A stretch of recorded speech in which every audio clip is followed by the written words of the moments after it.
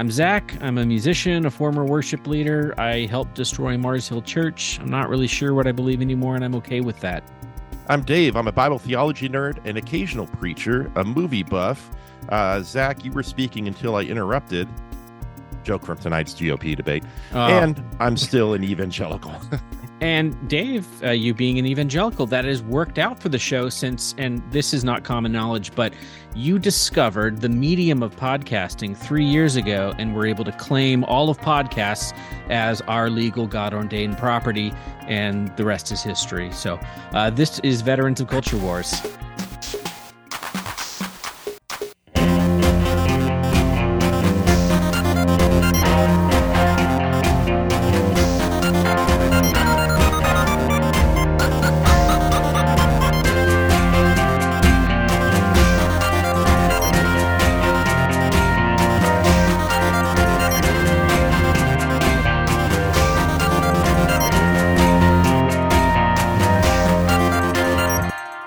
Veterans of Culture Wars is a podcast where we have conversations about evangelical Christianity, welcoming you to the podcast, whether you are a believer or not. And we have a Patreon now. You can go to VCW Pod if you want to support the show. And please leave a rating and a review, as that helps other people find the podcast, wherever you like to get podcasts. Zach, we have another good episode today, whenever people are listening to this. We have just a guest that I'm super excited about. Who's on the show today? Yeah, Robert P. Jones is on the show. He's the founder of PRRI, which many of you have heard about as the Public Religion Research Institute. A lot of the polls that you'll see about, 86% of people from attend church regularly think Trump is the greatest thing ever.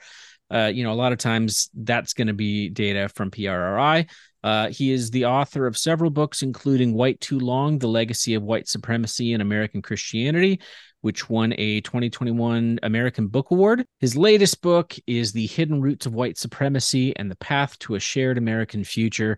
He also has a Substack that he keeps current at whitetoolong.net. Welcome to the show, Robbie. Hey, thanks for having me. Glad to be here. Yeah, great to have you on the show. Just an excellent book. Not necessarily the happiest of topics, but I think it is so necessary for people to read this, to dive into it. We'll talk about this later in the episode, but I was K through 12 public school. We definitely were taught about Emmett Till, but not about a lot of the other history very much, even in public school, that you bring up in this book. But before we dive into all of that, can you talk about an overview of your own background as with the Christian faith? Yeah. Were you involved in the evangelical church, and what was your experiences like with that? Yeah, well, I grew up in Jackson, Mississippi for the most part. I was a very regular member of a Southern Baptist church in Southwest Jackson, Mississippi. And I was that kid who was at church, like 5 days a week. I mean, I was there, pretty much all day on Sunday, Sunday morning, Sunday night, but then there was like choir practice and Baptist training union and like all of these things in the afternoon, Monday night visitation, Tuesday night, Bible study, Wednesday night prayer meeting. Like Thursday and Friday were kind of the Sabbaths from church in my upbringing. And then I went to Southern Baptist College, Mississippi College. I have a degree from a Southern Baptist seminary. I went to Southwestern Baptist Theological Seminary in Fort Worth, Texas. So yes, deeply inside that evangelical world in the deep, deep South. And then did my PhD in religion, still in the South, at Emory University in Atlanta. That Southern Baptist world was very, very, present and kind of the dominant lens, through which I saw the world growing up. It definitely sounds all-consuming for sure. Just real briefly, how did you get, because you've written 2 books here about racism, and the Southern Baptist Convention has a very, we'll say terrible history with racism. They apologized for slavery, I believe, actually in the 1990s. And obviously people have very different thoughts about that apology. But with that background, how did you come to be interested in this topic and writing these books? Well, I think it's been a very gradual process. I was born in 1968. and really got no real history of our own denomination until I was in seminary. So like I had no idea what the word Southern meant in Southern Baptist, until I was in seminary. And I finally had a Baptist history professor, to his credit, at getting Leon Macbeth there, who was one of the first professors to really just say it straight and outright, right? That the beginning of the Southern Baptist Convention was to provide a place where people could make the gospel of Jesus Christ compatible with enslaving people. That was the origins of our denomination. So it was like little insights like that. My 20s, and then just I think a long process of reflection and getting clear on my own history, and like just like one personal story to kind of bring it home. I think is there was a real turning point for me, is that my family passed down a Bible on my mother's side of the family, and it was published in 1815, and so this Bible has, like, between the Old and New Testaments, a genealogical record of my mother's family for about 3 or 4 generations there in the middle, and it was like a very prized possession, kept safe all the way down through the fifth generation now that I have, and I was given this Bible when I went to seminary. And but I knew that was the family that arrived in Georgia from Virginia in the early 1800s, and then we had all kinds of Baptist preachers and ministers and others in that family line, and I was always a point of pride. But as I was doing genealogical research around my direct ancestor, my fifth great grandfather, was named Pleasant Moon, and that's who the Bible is inscribed to. And so I was doing some genealogical research around him, and found actually an estate settlement of his uncle, who was his namesake. He was named after him. So this one-page document had, I think it says at the top of it, the goods and chattels of Pleasant Moon, deceased 1815. So he died the same year the Bible's printed, and it lists all of his earthly possessions for tax purposes on this document. And it was listing like one bay mare, a cart, a table, with 6 chairs, and then about 4 lines down, it has 4 human beings on that list. A woman named Naomi at $400, Bird, a boy, at $150, and it goes on. And then it just picks right up with 4 head of sheep and a rifle, and the other objects in the house. And to me, it was like holding these two things together and realizing that this legacy that we were so proud of, this Christian legacy we were so proud of, was wrapped up in white supremacy, enslaving other people, and then indeed the very beginnings of the denomination that I was a part of was wrapped up in that worldview. And I think once that crystallized in my head, it was kind of, then it became the journey of thinking, okay, so if all that's true, how do I know where this commitment to white supremacy ends and my faith begins? It's just all tangled up together. And I heard you telling about that at the Georgetown Faith and Justice Center, the opening event for your book tour, and you also in that talked about, I think, that same family where that Bible came from. You did some digging and found something equally disturbing, close to equally disturbing, about their land holdings and sort of what set off the family's wealth, I suppose. Since then, could you say what that was and when you discovered that?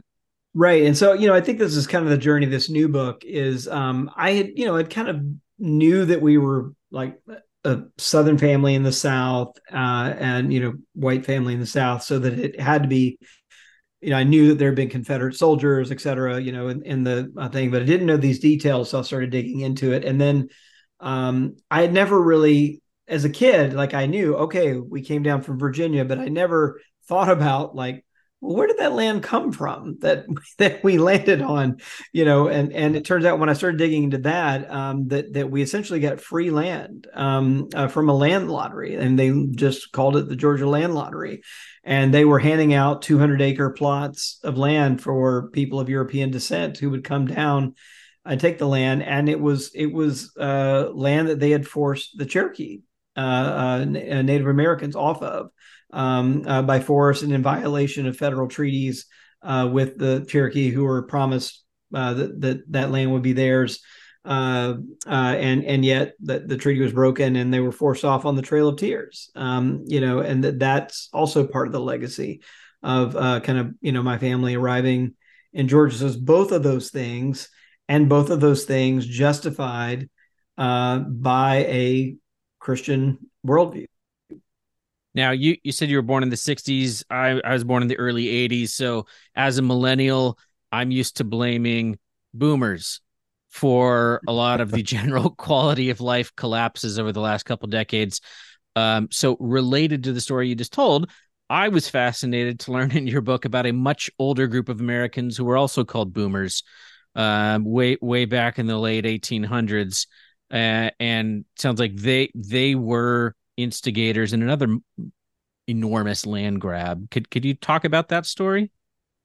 Yeah, so in the book, I go to three places in the book. One is Mississippi. It's my home state. I want to kind of take a deep dive of kind of this entanglement of indigenous history, kind of European contact with indigenous people, and the enslavement of African Americans. And so I do that in Mississippi, in Minnesota, because I didn't just want to pick on the South, a good far northern state, and then in Oklahoma, and the kind of boomer. There were also a group called Sooners. We still hear about in sports teams, right? Yeah. Today.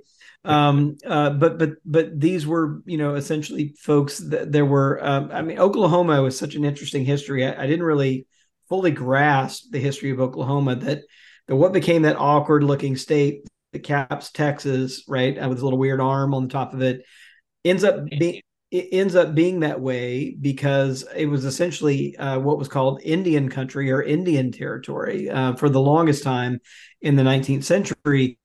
And as other states began to be carved out, they basically took bites out of Indian territory. And so what was left after all those other states around it took bites out of it was that strange looking shape that we now know as Oklahoma. But yeah, there was essentially a very similar story, right? That the federal government offered. That was the destination for the trail. I mean, the Oklahoma and Indian Territory was essentially a dumping ground for Native American refugees that had been forcibly removed from their lands all over the Southeast, and indeed all over the eastern part of the country, and they were shipped off, at gunpoint in many cases, forcibly removed, and in some cases like with the Choctaw, a third of them die on the way there. But they're promised, like, these lands will be there if you just go on the other side of the Mississippi River. These lands will be yours forever.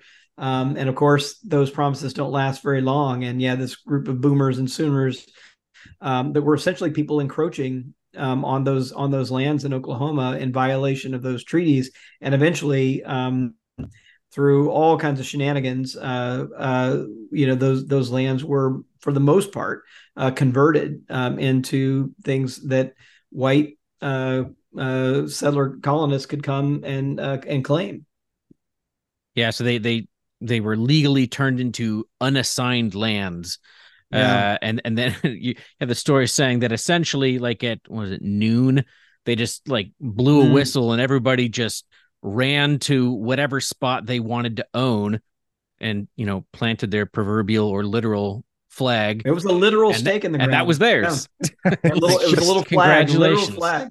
And this is just incredible. I mean, this was April 22nd, I think, 1889 on your book. I actually was just in Oklahoma because my dad was born in Muskogee and I had never been to Oklahoma before.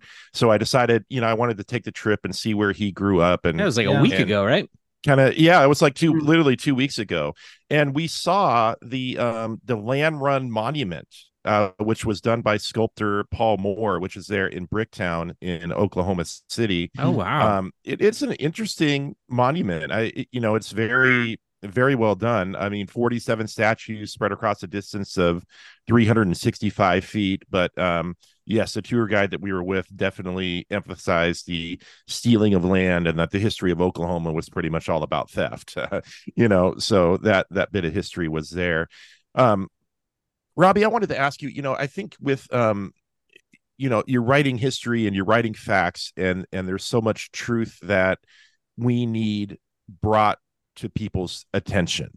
Because as I mentioned, even in my public school education, we definitely heard about Emmett Till.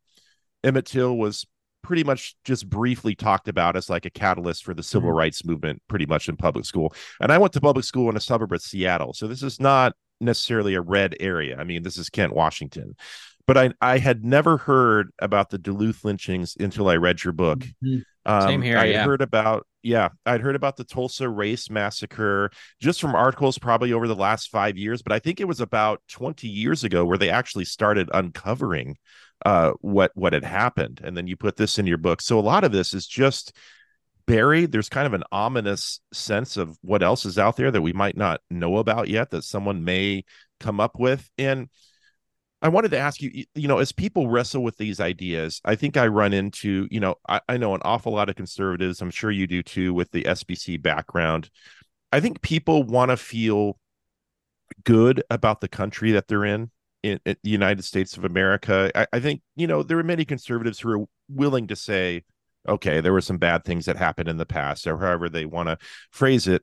They want to feel good about the country, but at the same time, you and other historians and the Black community, the Native American community, are bearing witness to these just atrocities that have happened. That's probably putting it lightly.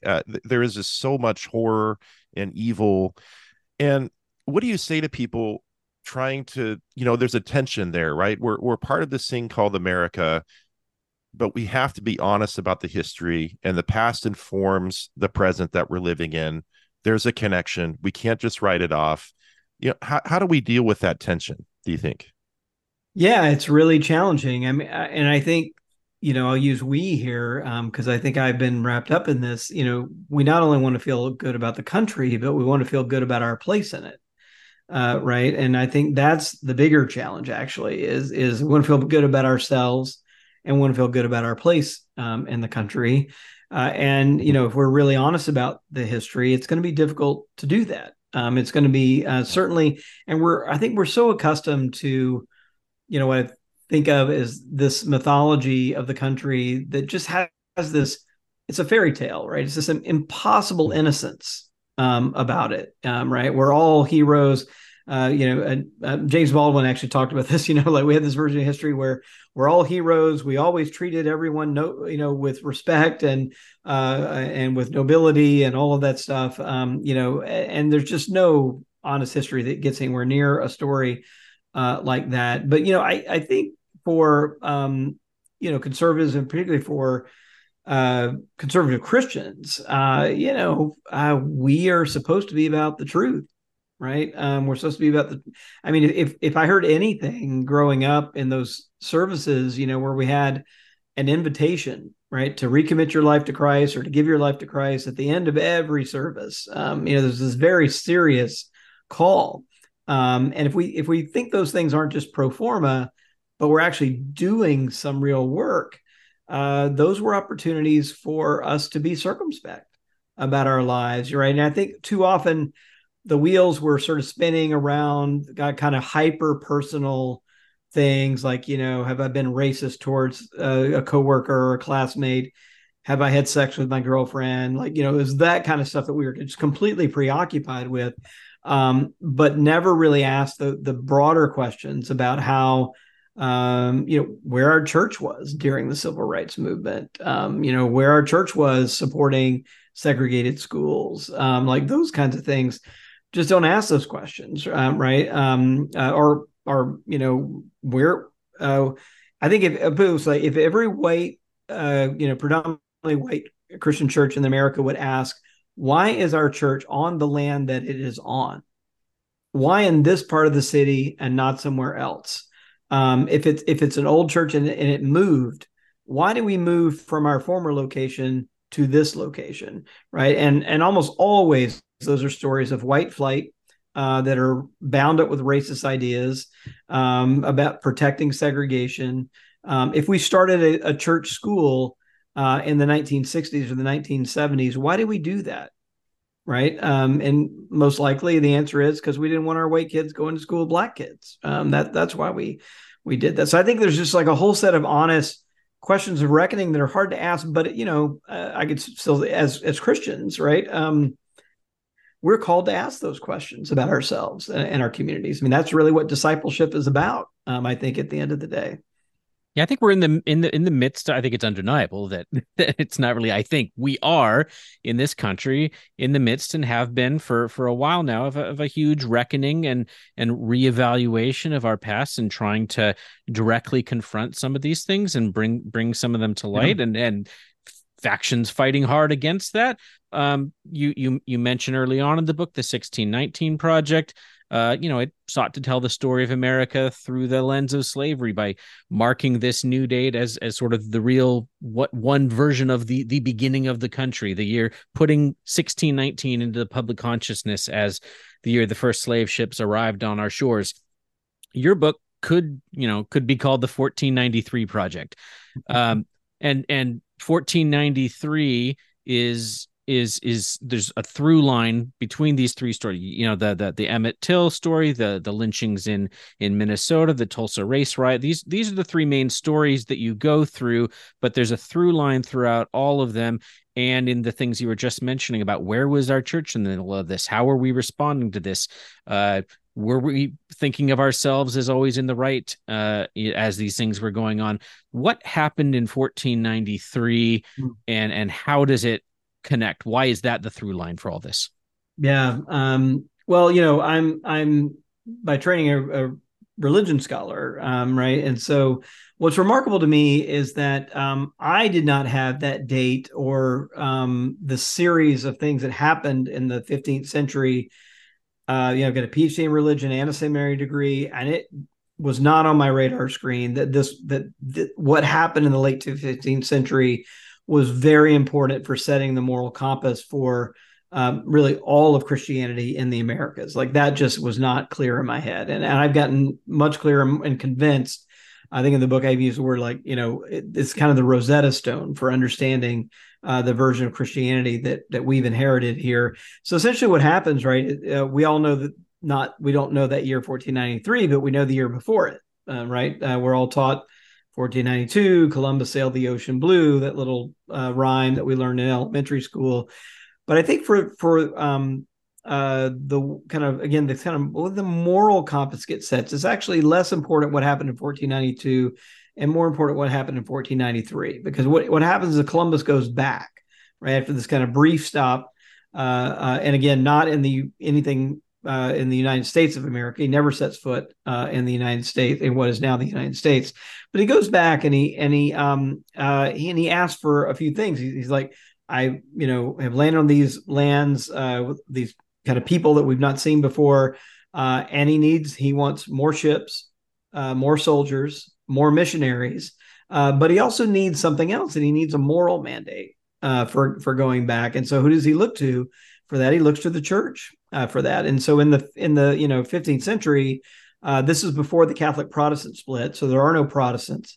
It's before the break with the Church of England and the Catholic Church. So all of Western Christianity is under the Vatican and the Pope, and so that's who he looks to for this moral opinion. And the Vatican had been working on this for a few decades, right? As other Portuguese, other Spanish explorers have been encountering other peoples and asking the same questions. Essentially the question was, what rights do these people have that we are bound to respect? And the church comes back with a pretty clear answer. And the theological logic that gets built up over a series of decades that culminates in a papal edict in 1493 essentially says this: if those people are not Christian, then they should be considered the enemies of Christ. That's actually the kind of bellicose language that's used in the documents. And then if they are the enemies of Christ, then in the service of the church and a Christian prince or king or queen that you're serving, you then have authorization, political and religious authorization, to go in to occupy the lands, to steal their goods, and if they resist, to kill them, to occupy by force. And it even has, like, it spells it out, and that you have permission to reduce their persons to perpetual slavery, right? I can remember that line, kind of really resonating. And this is from the highest authority, right, in the Western Christian Church at the time. And so if we take that seriously, again, like this is in the very DNA of the version of Christianity that lands on these shores, is driven right by that kind of a worldview. And I think we kind of just sit with that for a moment. It really helps, I think, see and explain, right, the treatment of indigenous people, genocide, forced removal, claiming of their land, enslavement of Africans, kidnapping, enslaving them, bringing them over. All of this is in service of this idea that America was a divinely ordained promised land for European Christians. That's who this land was for, despite the fact that it was occupied by other people. And this is just I ugly was just going to stuff. say Go ahead, that, Zach. yeah, I went to Christian school. It's been a very long time. I had public school for high school, but other than that, I went to a Baptist school, kindergarten through ninth grade, and Christian Evangelical University, Seattle Pacific. Um, I remember in elementary school hearing that phrase. At least I remember hearing about the doctrine of discovery. Um, right alongside manifest destiny.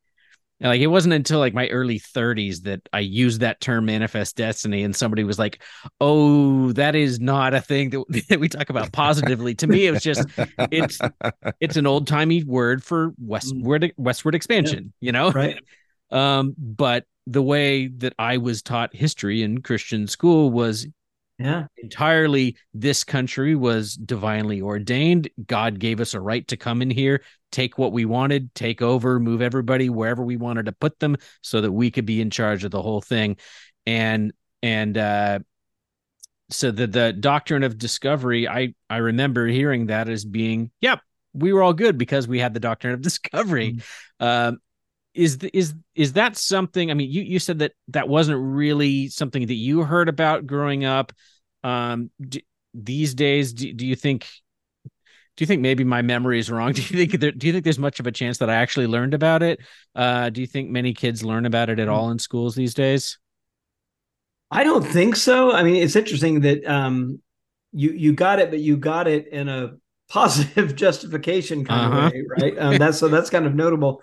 But I went to public school in Mississippi and got none of that, right? But there's no way to understand really any state, right? I mean, you look at I mean, pick your state, the names of rivers, mountains, counties, they're all like tinged with Native American, language, right? Because those were formerly those former lands, right? Before people of European descent took them. So I mean, the witness to that history is still with us on the maps we have today, right? I mean, it's still there. But yeah, I don't think so. I mean, as I've kind of done my own little mini kind of asking around, people, even people with PhDs like me, just didn't get a lot of that.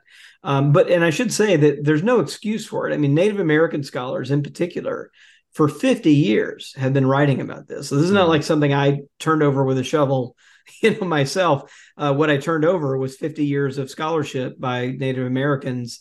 I mean, this guy named Vine Deloria Jr. Wrote this heartrending letter in the early 1970s. I think it was 1972. He just called it an open letter to the Christian churches of North America. He's an indigenous man and scholar, and he essentially wrote this very kind of open pleading letter, and he just said, all we're really asking is for you to have a more honest accounting of your own history and your own place in the country, and what you and just own up to what you've done. Right. That's really all he was asking. And he was one of the key scholars that kind of said, like, and the doctrine of discovery is a key part of the confession, right, that we really are looking for. Yeah, that we even the Christian idea of repentance is not just saying that you're sorry. It's a full change and turn away from what was going on, but the first step to that is awareness. We have to know what happened. We have to know how people were affected. Back the doctrine of discovery, again, me being a public school kid, I could be wrong and not remembering, but I don't even remember that as a concept being taught in school as Mm-hmm. a as an actual thing. Manifest destiny, I think, might have been mentioned, Yeah. and it definitely was mentioned as not a great thing, but I think there wasn't a lot of detail or diving into what those things necessarily meant, at least, in the context that I was learning about them. I'm curious, Robbie, with the idea of the doctrine of discovery. Your book is about, you have different periods in history, and I think you really are showing how the past informs different presents. That there's stuff that's built up in the past, and then it comes to fruition, and it keeps going into our times today in 2023. Do you see, whether on social media, maybe disturbingly in some of the circles that you're aware of, that there is kind of a Christian nationalism that definitely is interested in, if they're not actively saying doctrine of discovery, they're interested in that idea, the idea of colonization being good, of conquering for Christ being good, and using government to do that. Have you been seeing chatter about that out there? Yeah, absolutely. I mean, I think in many ways, what this research, did in the book is just kind of make it really clear that we've just always had, these two competing visions of the country, and it really comes down to like, who is the country for, right? Who belongs, right, in this country? And we've had these two competing visions since before the republic, right, that came down, and so one of them is this idea of that it is a divine that America is a divinely ordained promised land for European Christians. That's who the country is for. That's been a very old, like it's 500 years old, right? That idea. Or we have, in other documents and other kind of cultural trajectories, we have this idea that no, the country is a pluralistic democracy, right, where everybody stands on equal footing, regardless of race or religion, in this country, and but even our founding documents are shot through with these contradictions. I mean, that's the kind of shock. It's not like we have religion on the one hand and our founding documents on the other. Both of these traditions are like entangled even in the Declaration of Independence or the Constitution. So they're both there kind of all the way back. And so I think it's not a surprise. Like I think the white Christian nationalism is like the newest, like the way we're describing the current manifestation, I think, of this. But it goes all the way back, and so when we asked, for example, on a recent survey at PRRI, we did a survey with the Brookings Institution earlier this year. We were trying to suss out, like, okay, is there a thing called Christian nationalism? Can we measure it? Can you sort of see where it is? And we tried several different measures, building on other people's work in political science. And essentially, what we found is about a third of the country, it was 3 in 10, essentially just straightforwardly affirm this very old idea, right, that the country is designed to be a promised land for European Christians. And the reason why it gets, now that sounds like something that should just go by the wayside if 2/3 of the country reject that idea and only 3 in 10 affirm it. But the problem is that 3 in 10 are heavily loaded on one side of our partisan divide, right? And so we have a majority of white evangelicals, that's kind of my people I grew up with, agreeing with that, and a majority of self-identified Republicans actually affirm this idea. So when you've got that kind of locked into a partisan divide, then even though it's a very lopsided thing in the country as a whole, but it gets filtered through these partisan lenses, and I think we're still wrestling with it. But it boils down to really the same idea, right? That this country is essentially for Christians of European descent.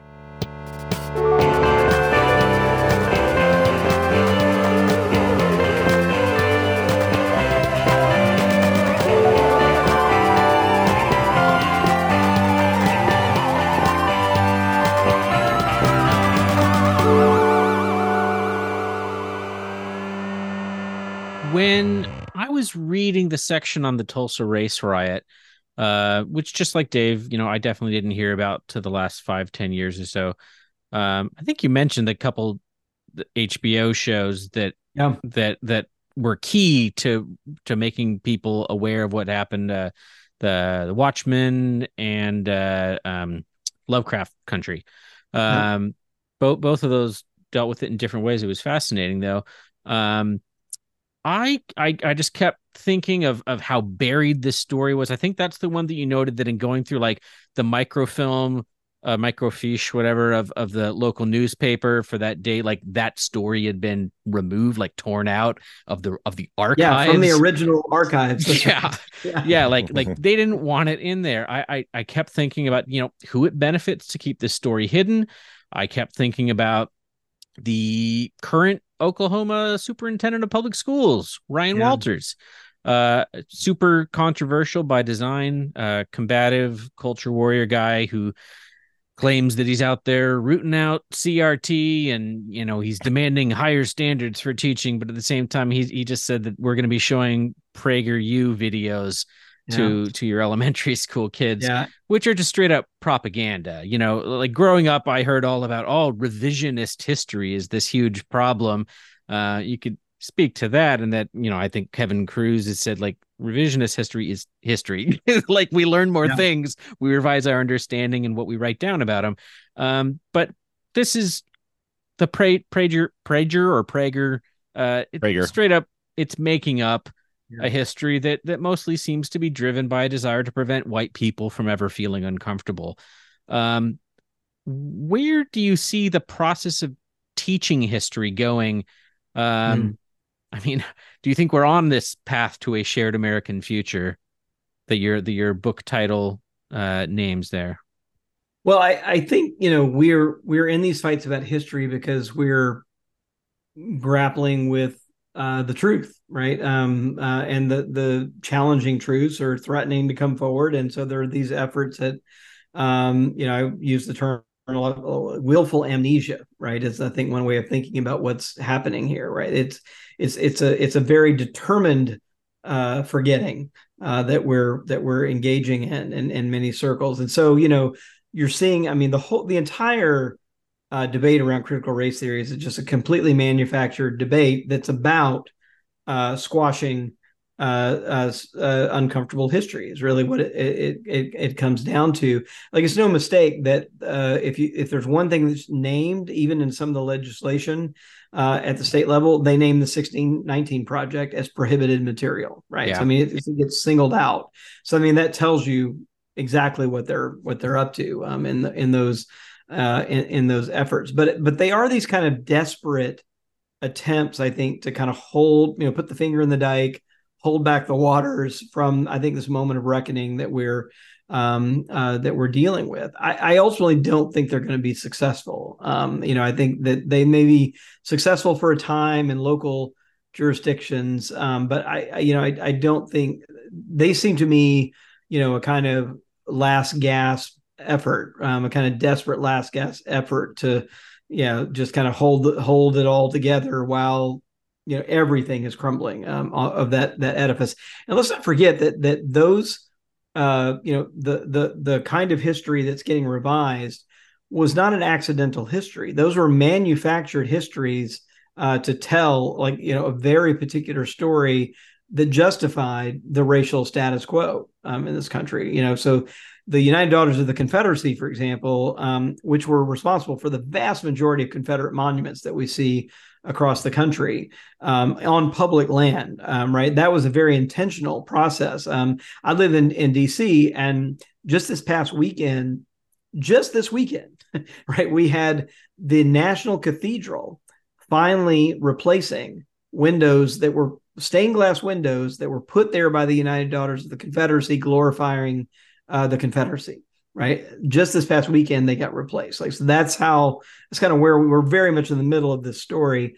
But in addition to monuments and stained glass windows, the other thing the United Daughters of the Confederacy invested in were textbooks, and textbooks that told a flattering story about the Confederacy, and glorified this kind of whole lost cause mythology. So this effort to kind of control history is not a new one, by any stretch of the imagination. And I think we're living through another one of these kind of convulsive times. But I do think it is a pushback to progress and reckoning that's happening. It didn't come out of nowhere. It is like an absolutely reactive moment. And so whether it's the declaring in Arkansas that AP African American history is no longer going to count for high school credit, Yeah. an attempt to ban AP African American history altogether in Florida, and banning books, burning books in some cases, taking books off the shelves in libraries.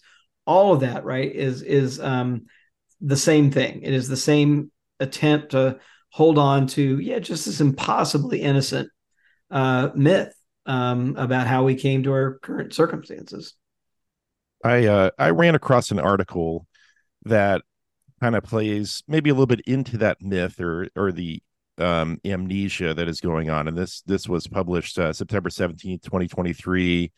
Evolution News, which is the conservative think tank, the Discovery Institute, written by Nancy Percy. I don't know much about her. I think she's an author, but it's amazing. It's a short article, and I'll just read a few lines here. Quote, talking about human rights leads naturally to the question of slavery. Many people fail to realize that virtually every society has had slaves, from the Chinese to the Arabs to the Native Americans. In fact, there is only one worldview that gave rise to moral opposition to slavery, namely Christianity. The first person to offer a moral and logical argument against slavery was a church father writing in the 4th century. Gregory of Nyssa argued explicitly on the ground that all persons are in the likeness of God. And then she goes on to mention Christians in the Middle Ages, Thomas Aquinas pronouncing slavery as a sin. And she moves on to talking about Charles Finney, the Presbyterian minister, the famous revivalist who called it a great national sin. And then that America is she says here, finally, there was the Civil War. America is the only country on earth to sacrifice hundreds of thousands of its own citizens in a war to end slavery. And of course, I'm reading this like simultaneously while I'm reading your book. And I'm like, wow, this is like, maybe if we're being fair, or maybe if we're being nice, like half the story, but there's a lot left on the cutting room floor here. There's a lot not in here. Didn't Jonathan we've talked Edwards like about, write a sermon on yes. the back of a slave? Oh, he owned slaves. Yes. So the Southern Baptist, which is the largest Protestant evangelical denomination in the country, Yeah. just apologized again for slavery in the 1990s. Jonathan Edwards, the Puritan pastor, and really, Jonathan Edwards is a massive figure, not just in Christian history, but in American history. The guy is just a towering figure, and he owns slaves. And Dr. Jamar Tisby's book, The Color of Compromise, is very good on this point, and a very good book to read, in contradiction to the article that I just read, that actually there were many Christians, sadly, tragically, that defended slavery and that were slavery apologists and slavery owners. They used verses in Philemon. They used the household codes in Ephesians. Slaves, remain as you are. This was a theological argument, and so when Robbie's saying there's whitewashing going on, there's selective amnesia, there's a lot of the full truth is not being told, and I have to think that a lot of what is going on in our society is just because there are many people who actually aren't exposed to that full truth, as we were just talking about the stuff that we did not learn even in public school. Yeah, well, the whataboutism, is I think easy to reach for, right? What about Wilberforce? What about De La Casas? What about Finney? But as soon as you kind of dig a little deeper, Frederick Douglass was really, I think, dismayed and railed against the fact that so many of the abolitionists that were against slavery were white supremacists. And I think we sometimes think like, oh, wait, if you were against slavery, that means you were for Black equality. But by and large, that was not true. Charles Finney, we'll take that example. So Finney, right, renowned abolitionist, no doubt about it, right? But when he had a young protege that was going to organize an interracial worship service, and he stopped it dead in its tracks and wrote to his protege and said, no, you misunderstand. The principles of abolition and amalgamation are not the same, right? So still not for Black equality, and essentially held on to a white supremacist worldview, even though he thought slavery was a sin, right? And that slavery was a great evil. But that didn't stop him from thinking there wasn't a racial hierarchy. It just meant that we shouldn't enslave people. And that this, something that Douglas railed over and over about. And, I tend to think of those folks as really important, like people, markers, certainly. And in many cases, they were voices crying in the wilderness, minority voices, and they're important to kind of hold on to. But they did not win the day at the end of it, right? And we don't get virtually nationwide segregation, Jim Crow, all of those things without the vast majority of white Christians thinking, yeah, that's just fine with us. In fact, that's the society we want to live in. There's a passage I'd like to read towards the end of your book that kind of speaks to this. Dave, you've brought up a couple times like awareness, like it's good for people to learn about these stories, and you write in here something that I thought was really profound. I'll just read it. I grew up with a sense of America as a divinely chosen nation and of my people as its rightful inhabitants. Over the last decade of my adult life, particularly, I've struggled to reorient as I've redrawn terrain on that self-serving map. I've realized that I needed a more complex and mature understanding of not only history but justice. From the Chosen's vantage point on the high bluff overlooking the Promised Land, the river of history runs true from the headwaters to its terminus. Its waters are always navigable and calm, and its banks are never eroded. The Chosen's view of justice is similarly satisfying. Quote, but let justice roll down as waters and righteousness as a mighty stream. Unquote. This image, voiced by the prophet Amos in the Hebrew Bible and secured in American political memory by Reverend Dr. Martin Luther King Jr.'s 1963 I Have a Dream speech, all too often functions as a naive understanding of social change. It can imply that the injustices of the past and the powerful systems of present oppression will naturally, when confronted with the facts, experience a catastrophic failure like a dam suddenly breaking. A favorite text in progressive white Christian churches, its attractiveness derives from the unrealistic hope that confession of past wrongs will trigger the flood of justice, which will by its own mysterious power wash away the old and make all things new. Justice and righteousness personified rather than people are the agents of change. There is no struggle or conflict, no cost to the powerful, only the magical appearance of a new world. You can raise awareness of cancer, but without a cure, people are going to keep dying. I became aware at 15 that I had cancer, and if the doctor didn't cut it out, I would be dead. Racism, white supremacy, these are cancers that have been part of America all along, and I feel like we're finding, as we raise awareness, that a large part of the country just really likes cancer. You started a polling company, you look at data. What are you seeing? If do you see reasons to be hopeful? For a while, I think we hoped that racism would die off just older generations. And now the most politically engaged young people are terrifying far right neo-Nazis, practically, or in some cases, exactly that. What are you seeing? Is there hope? Yeah, I don't have at the end of the book anything like a 10-step plan or anything like that. But I tell you where I did find hope was in these local stories, right, of everyday people who said, we're going to stand up and tell the truth about what happened in this place. And we're going to do it because we're invested in this place, right? And we want to have a better future for our kids and for their kids. And that's really what I heard over and over. In the Mississippi Delta, there were descendants of enslavers and descendants of enslaved and sharecroppers who came together across lines of race in a very rural, very poor county, and just said, like, we can do better, and we can create something better here. And it was a messy, decades-long, 2-decade-long process. But that little group of people, and some people walked away and got mad and they had to kind of reconstitute. So it was very messy. But that little group of people actually has succeeded just last month, President Biden signed into law the creation of a new national monument that's going to be the Emmett Till and Mamie Till Mobley National Mm. Monument. That would not have happened, right, without the work of those, like, really,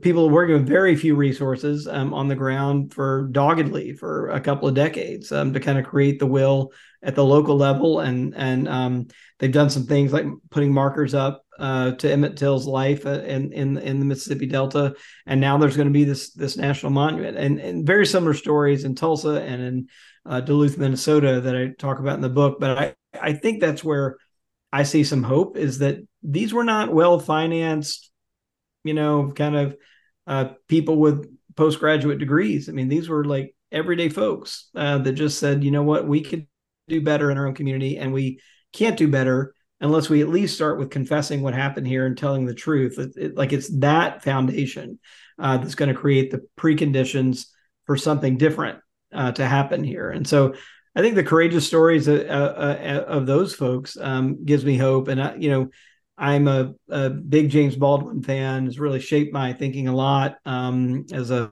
white dude. And he was, when he was pressed for, like, what are we going to do? How can we fix this? He would always come back, and I think this is just so wise, to kind of a little hope. And he was looking at, in many ways, some pretty bleak conditions himself. Right after the assassination of Martin Luther King Jr. and Bobby Kennedy, and he would say things. He would say something to the effect of, "Look, I don't know how we're going to fix all this, but I am holding on to and am convinced of this." That we can be better, like we can be better than we are, is how we would put it. And so it's this like incremental, kind of step by step, brick by brick things. But when these things change at the local level, they have a kind of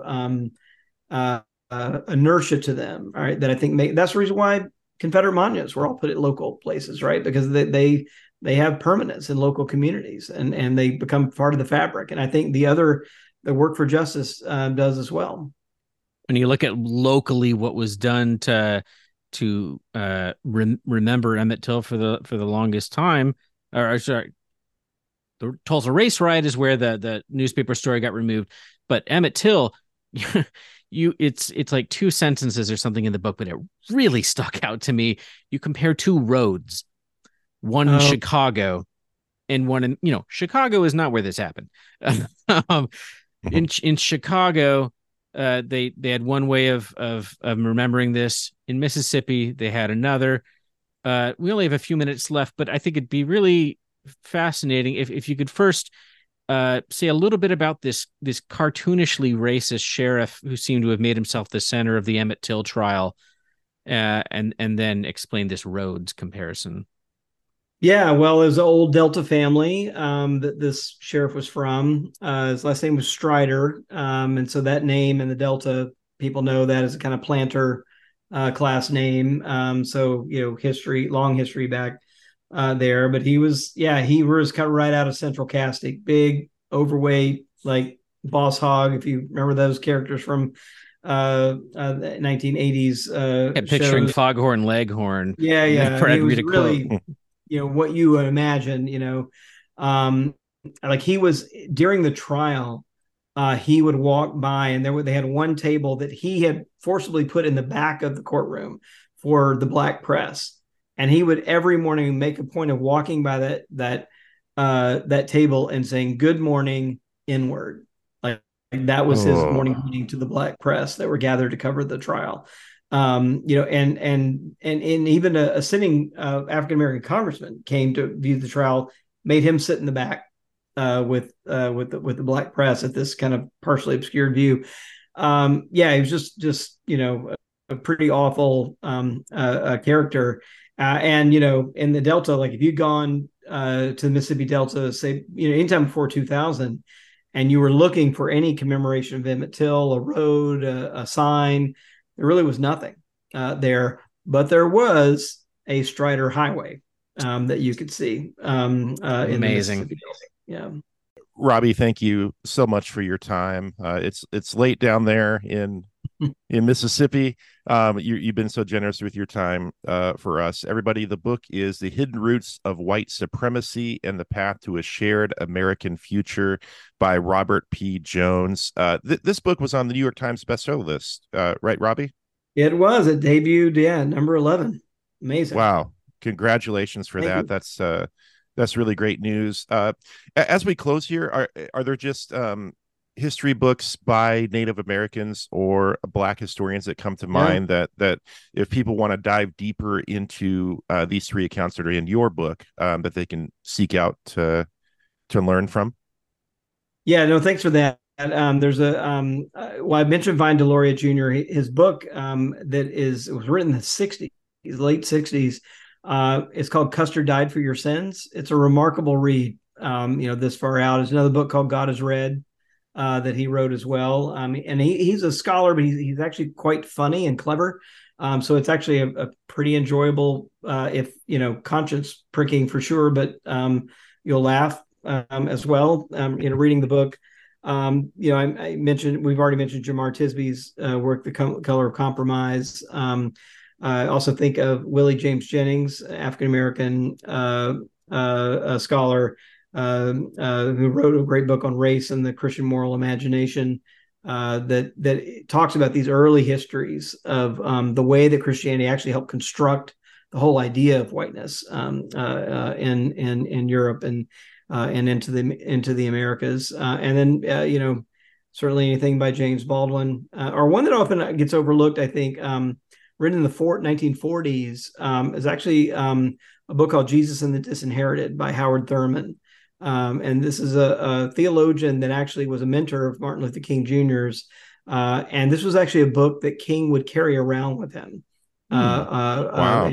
Something that he just, he obviously knew the book inside and out, but he would carry it with him, I think, just as a symbol of its importance to thinking about it. And it's a book that talks about Jesus, being in solidarity with people, the way Thurman puts it, who have their backs against the wall, is the metaphor that he uses. And it's particularly if you come out of the white Christian tradition, it's a sort of reorienting way of thinking about Jesus, and particularly vis-a-vis the Roman authorities, right? In the New Testament, it's a kind of really reoriented my thinking about how to think about the political realities around Jesus' message in the New Testament. Wonderful. Well, thank you again for being here. Just great to talk to you, and thank you for this book. It's really really excellent. Well, I'd love to invite everybody to come over and visit my Substack newsletter. It's free. It is at www.whitetolong.net. Well, thanks so much. Really appreciate being here. That was very good to talk to Robert P. Jones. He Yeah. is a very great guy, really interesting background. I mean, I'm just fascinated with how steeped he was in the Southern Baptist denomination, and then how he got really interested in, I think, as people are saying, trying to do the work, trying to do his own work and understanding not only his denomination but the country, and what has happened to groups of people in the past and today who are not white. Yep. And it's this book is very good. It's very well written. Yeah, I'm glad that there's people out there like him doing this research. We talked mostly about two of the three stories in the book, and I think largely because the Emmett Till story and the Tulsa race riot, I think our listeners have at least heard of those. The third story in there about the lynching of three black carnival workers out of a group of six who were falsely accused of a sexual assault. Um, that is a story that is far less known, and there's a lot of fascinating info in there. He notes that there's a couple Catholic not parishioners, priests or some representatives from that come out and try to stop it, but nobody from the Lutheran church, is like the largest by far in the area. Nobody is on record as having attempted to stop this. I was fascinated to hear about like the one main priest who tried to end this, stop this lynching from happening, was from the Sacred Heart Cathedral in Duluth, which nowadays is a recording studio and public performance space, art space, where our previous guest Alan Sparhawk of Low No way. has recorded albums there. Mimi's memorial was held there. Wow. And I was struck because this lynching happened. These young men were held in a jail, and the mob came and like busted them out and hung them. And the first album that Lowe recorded at Sacred Heart had a song about the death of Joseph Smith, who was held in a jail and taken out by a mob, or the jail was broken into by a mob who shot him there or whatever. And just sort of some similarities between what happened there and what they're singing about in this song that they recorded in that cathedral, in that space. It's interesting to me, but yeah, like there's a big chunk of the book that deals with that story that we didn't really get into at all here. So absolutely recommend picking it up, reading that. We said it's a New York Times bestseller, so you don't need our recommendation to do that. You've likely heard about it. You may have even already heard Robbie being interviewed by now. He's out there quite a bit. Yeah, he is. Good for him. This has been another episode of Veterans of Culture Wars. Thank you so much for listening to us. Become a Patreon, VCW Pod, and support the show. Please leave a rating and a review wherever you like to get podcasts, as that helps other people find the show. As long as X, formerly known as Twitter, is not charging people to use it, we will be there at VCW Pod. I am at Dave J. Lester. Zach is at Muzak, Muzach. You can visit Zach's website, muzak.bandcamp.com, pick up his vinyl record and hear some of the music that he's been doing. You can also check out my second podcast, Does the Bible Say That?, where I totally nerd out on the Bible. So if you're into that kind of thing, you can do that with me. Thanks again for coming on down to VCW. Remember, as always, the podcast is free. The Patreon podcast is not. But either way, you still need to tithe 10%.